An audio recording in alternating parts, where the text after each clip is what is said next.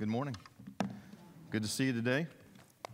You know, I had several people tell me this week with the Bible reading that it's a little difficult for them with all the instructions on building the tabernacle and all this kind of thing. So all I can say is it's going to get worse. Tomorrow's Leviticus, and so you're going to have more of those types of verses. So in a word of encouragement for that, if you're not getting spiritually nourished by reading those verses, you can always read other parts of the Bible in addition to the Bible reading plan, right?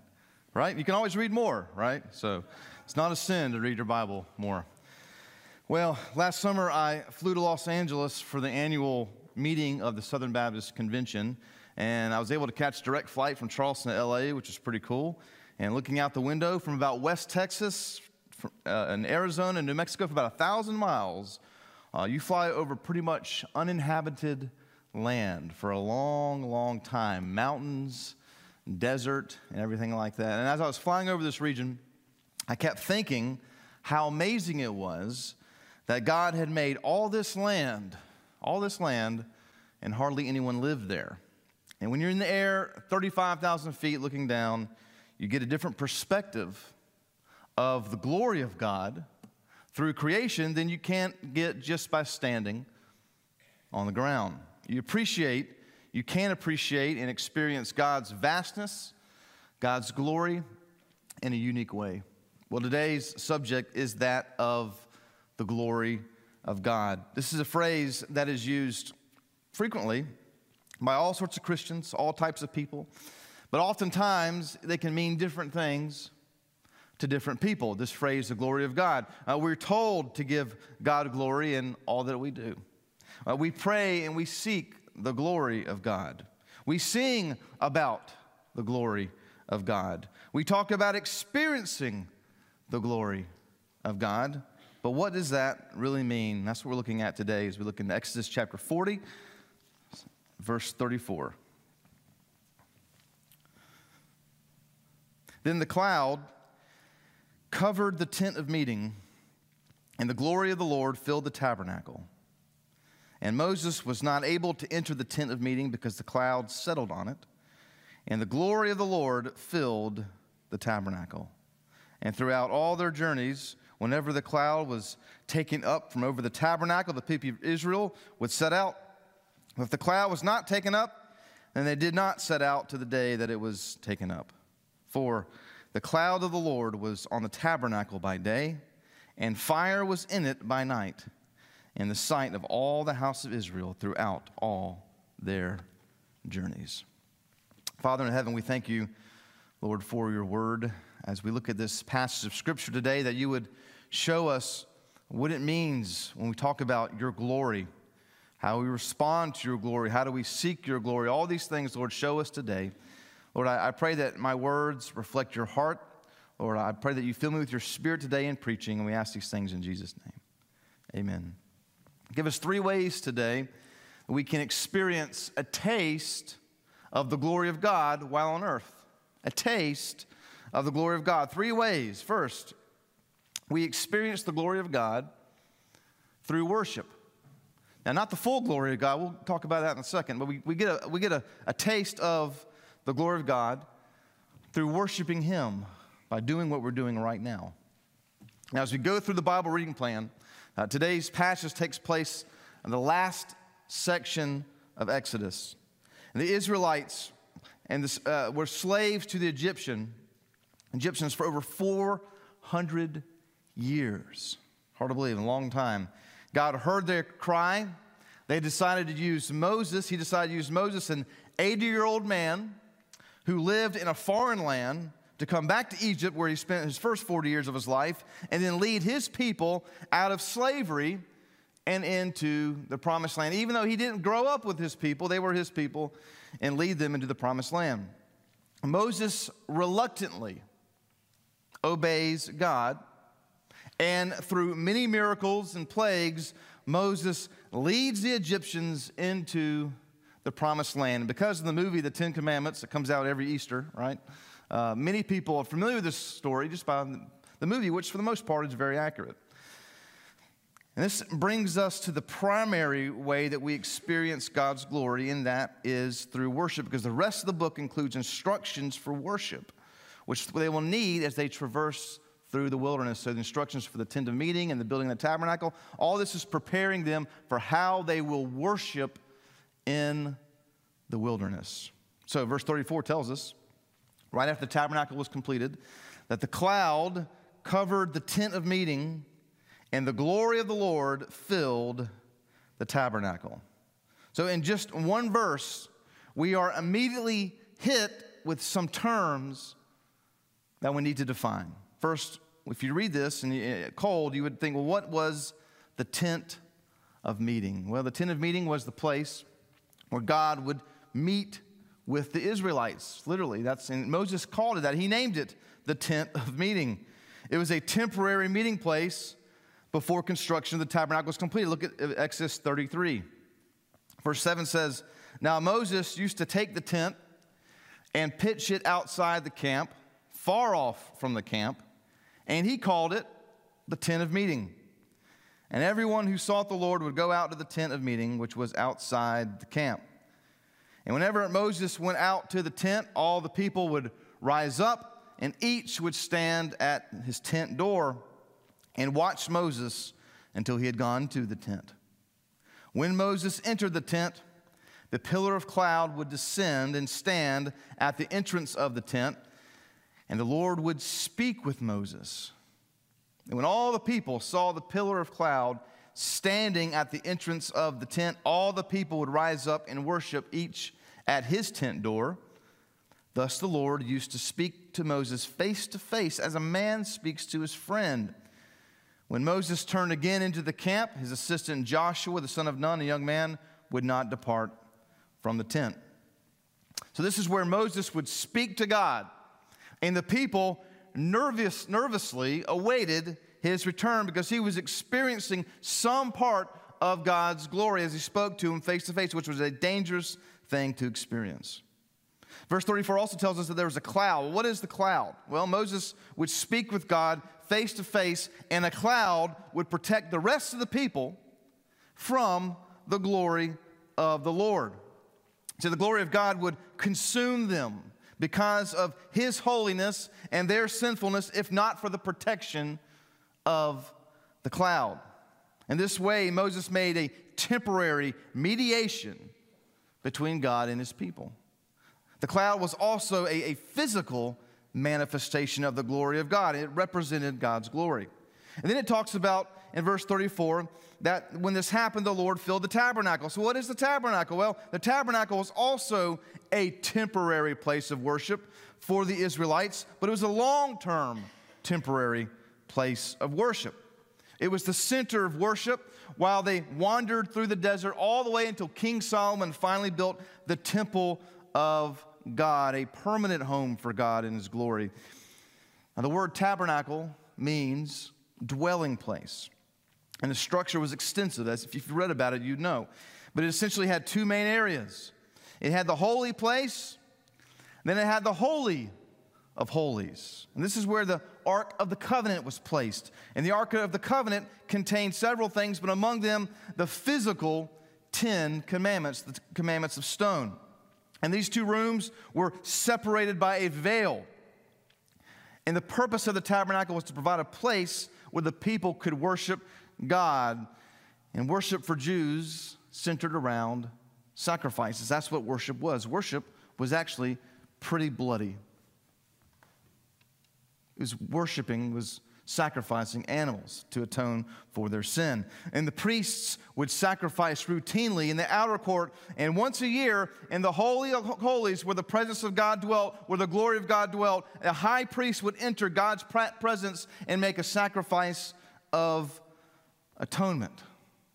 And verse 35 tells us this: "And Moses was not able to enter the tent of meeting because the cloud settled on it, and the glory of the Lord filled the tabernacle." And I was listening to a worship song the other day where the lyrics were calling for the Lord to kind of fill the worship area, right? As you're singing, fill the worship area. And it really was calling for the glory of the Lord to come down. The glory of the Lord to come down. And a lot of lyrics and a lot of teaching will draw on this Old Testament language of glory and call for God's glory to show up. But language matters and words matter and theology matters. And I think what they really mean is they really are talking about for the Holy Spirit to move in the congregation. Because if the glory of God showed up today and came down, we would all be incinerated. We wouldn't handle God's glory. We can't handle God's glory. Now, there's nothing wrong with asking for God to show up, but we need to be accurate what we're saying. The Holy Spirit filling the room is not the same as the glory of God coming into this place. If you've been reading through Exodus and you read through the rest of the Old Testament, you'll see that one cannot stand in the midst of God's glory and survive. As it appears in the Old Testament, God's glory is a physical representation of who He is, His nature, and His holiness. God allowed Moses to see the backside of His glory, and his face was completely changed, unrecognizable. Now, we experience the glory of God in worship, but not His full glory. We get a taste of who He is as the Holy Spirit fills our collective hearts. And when we sing songs and we praise Him and we pray and we hear God's word preached and we respond in acts of giving or obedience, then we get a taste of the glory of God, but not until we are in heaven completely sinless, acquitted by the blood of the Lamb, will we feel the full glory of God. And that'll be a wonderful, incredible worship experience, because even though we feel the Holy Spirit's presence and we get a taste of the glory of God in worship, it's nothing compared to the full glory of God in eternity. So, we experience a taste of the glory of God through worship. That's what we miss out when we don't come. We can't experience the worship of God the same way in a worship service when we're not here. It's a specific type of experience. And you know what I'm talking about. So we experience the glory of God through worship. Secondly, we experience the glory of God through obedience. Through obedience.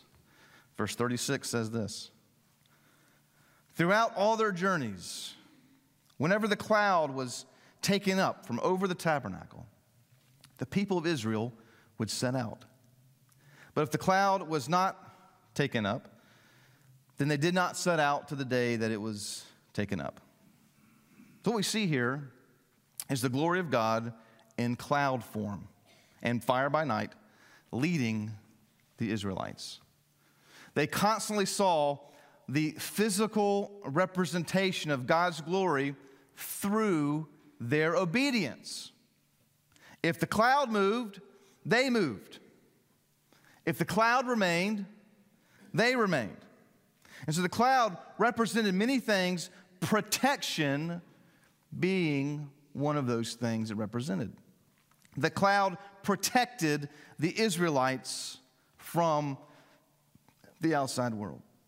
Much of our own obedience to God occurs under the umbrella of protection. Look at Ephesians 6. Children, obey your parents in the Lord, for this is right. And then he quotes one of the commandments. He says, honor your father and mother. This is the first commandment with a promise that it may go well with you and that you may live long in the land. There's literally a promised benefit for children who will obey their parents. Do you know that? There's a promised benefit in obedience, a promised protection for obedience. So it goes well for your children to obey their parents. God blesses them with protection. I can think of many ways where if my children had not listened to me or their mother, they would not be protected. Many times. Hey, don't cross the street without looking both ways. If they had failed to listen to me, who knows what would have happened, right? They're not like a little dog that can dodge cars here and there. There's plenty of things, plenty of ways. Hey, don't touch the hot stove. Right? Protection in obedience. Don't get the dog mad. Don't pull the dog's ears. Don't call your friend a name. Protection in obedience. It's the same way with us as adults. Look at Luke 11:28. He replied, "Blessed rather are those who hear the word of God and obey it." We're blessed when we hear God's word and we obey it. There's protection in it. Right? It might not be trendy. It might not be progressive. It might not be cool. Obedience to God's word. But that's where the blessing is. And that's where we see the glory of God. We witness some of God's glory through simple obedience. But not only did the cloud protect them, it also offered guidance. It offered guidance. Look at 1 Chronicles 10, talking about King Saul. Look what it says here about King Saul. So Saul died for his breach of faith. He broke faith with the Lord in that he did not keep the command of the Lord, and also consulted a medium, that's a witch, seeking guidance. He did not seek guidance from the Lord. Therefore, the Lord put him to death and turned the kingdom over to David, the son of Jesse.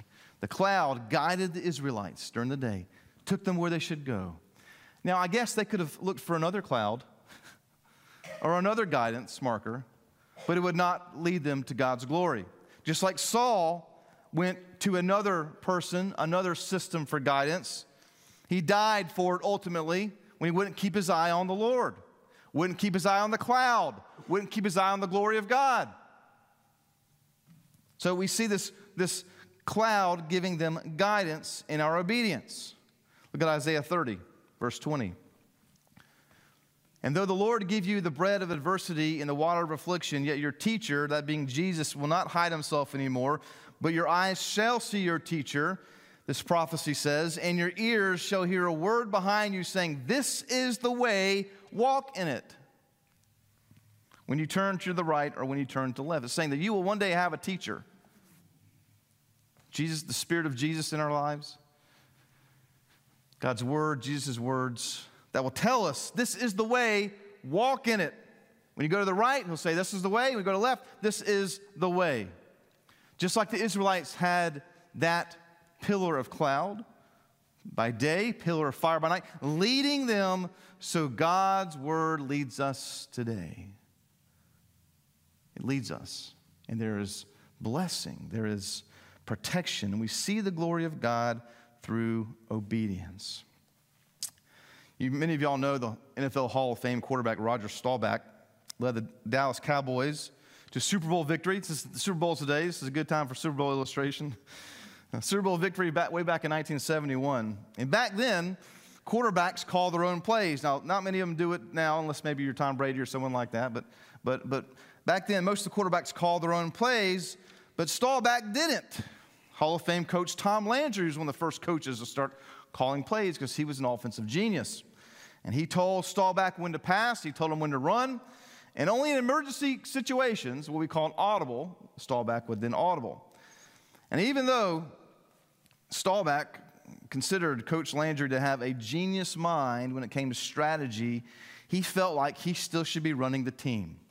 I mean, I believe, I looked this up, I believe he was a Heisman Trophy winning quarterback as well in college. So he had a decision to make playing quarterback there for the Cowboys. Would he allow his pride to ignore his coach because he knew what was best for the team? Or would he listen to the coach and trust him and run the plays? Staubach later said, I faced up to the issue of obedience. He said, once I learned to obey, there was harmony, fulfillment, and victory. Harmony, fulfillment, and victory. Isn't that what we're looking for in the Christian life? Aren't we looking for harmony? Aren't we looking for fulfillment? Aren't we looking for victory? It comes with obedience. It comes with trusting God, trusting the coach who's called the plays. We just run them. We don't have to invent the plays. We don't have to go outside of God's word. We just run them. And just as Roger Staubach saw the glory of a Super Bowl win, when we obey God, we see the glory of God working in our lives through his obedience. So we experience the glory of God through obedience. And finally, number 3, we experience the glory of God just through living. I couldn't come up with another better word than this. Journeying through life. I didn't know, just every day of living. Just getting up in the morning, living, and going to bed, and getting up in the morning. We experience it in just our day-to-day living as believers. Verse 38. For the cloud of the Lord was on the tabernacle by day and fire by night, and the sight of all the house of Israel throughout all their journeys. Everywhere they went, the Lord went out before them. They saw a taste of God's glory in the form of the cloud, a taste of God's glory in the form of the fire, just through living. And we experience this blessing of God as we go about our days. Look at Matthew 6:33. Jesus says, "But seek first the kingdom of God and His righteousness, and all these things you want and wish for will be added to you." Don't wish for everything else and then throw God in there. Follow the cloud. Follow the fire. Then the things you need will be added to you. Look at Colossians 3. Paul says, "If then you have been raised with Christ, seek the things that are above." The heavenly things is what he means. Where Christ is seated at the right hand of God. Set your minds on things that are above, not on things that are on the earth. Things that are on above. If you watch too much news, and I was a journalism major. I was a journalist before God called me into ministry. I love the news. I wrote the news. I reported what happened, and I tried to keep my opinion out of it the best I could. That's what I did. That's what a journalist is supposed to do. That's what we're trained to do. That's what I tried to do.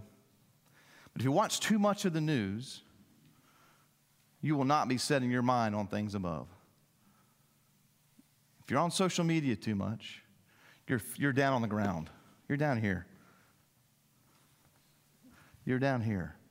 You're not up there. Now, you can use those mediums to get up there, but it's challenging, and you have to be looking for it. Set your minds on the things that are above. See, when you're walking through the desert and there's a cloud in front of you and there's a fire in front of you, that's where you're supposed to go. You look over here and think, "Oh gosh, it's really bad over here. Oh gosh, it's really bad over here." And God says, "I didn't say look to the right or to the left. He said, I said look straight ahead. Follow the cloud. Don't worry about what's going on over here, what's going on over there. Follow the cloud." There's nothing you can do about balloons being shot down. What are you going to do about it? Are you on the recovery crew? Nothing. Follow the cloud. Follow the fire. Look what he says. Set your minds on things that are above. He's not talking about balloons. He's talking about the heavenly things. We experience God's glory just through living. And then Philippians 4, look at Philippians 4. Look what he says. He says, "Not that I am speaking of being in need." Paul says, "For I have learned in whatever situation I am to be content. I know how to be brought low, and I know how to abound. In any and every circumstance, I have learned the secret of facing plenty and hunger, abundance and need. I can do all things through Him who strengthens me." Somewhere in the Super Bowl tonight, there'll be a player with Philippians 4:13 written on his cleats or written on his wristband or somewhere like that. But very often, they don't quite really know what Paul's talking about when they put that on there. Paul's been in prison. He's writing this in prison. And he says, "I've experienced it all." He wasn't playing for a Super Bowl championship or anything like that. He was ministering for his life. And he says, "I can do all things through Him who strengthens me." I can be in this jail because God strengthens me. And he wasn't looking for the glory of victory. He wasn't looking for the advertisement, rights and monies and Super Bowl rings and things like that. No. He was looking for Jesus. And he was looking that everything he did brought glory to God. And so he says, I can do all things through him who strengthens me. Not so that I can get, a first down or catch a touchdown pass or anything like that, but that's so I can be true to my mission. True to my mission of bringing glory to God through sharing Christ with all these people. Who's your one? Paul had many ones. Many ones. And his reward on this earth was imprisonment and eventually death. But even in that obedience, he saw the glory of God because he knew that the ultimate reward was to experience in heaven for eternity the unfettered glory of God, the true glory of God, the powerful glory of God.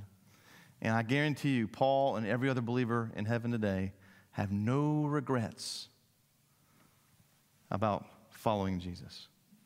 No regrets about reading through the Bible. No regrets about making decisions that cost them things in life, but they had Jesus. No regrets about the little tiny ways they suffered on earth when you compare to heaven where there's no suffering for eternity. No regrets to any of that. Because they don't just have a cloud, and they don't just have a fire, they have God himself, Jesus himself, right there for eternity, giving them that sense of harmony, giving them that sense of fulfillment, giving them that sense of eternal victory. And that is what awaits us. That is what awaits us as we seek the glory of God through our lives. Heavenly Father, we thank you so much for what you've done for us in Christ Jesus.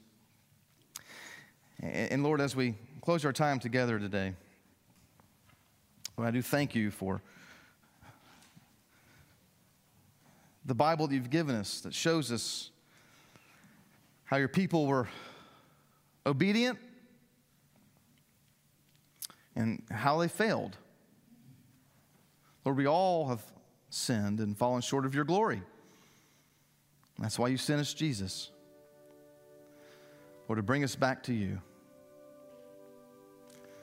Lord, as we close our time together today, if there's one in here that's never placed their faith in you, never trusted in you for forgiveness of their sins, and they would do so today, that you would give them eternal life, forgiveness of sins, Father.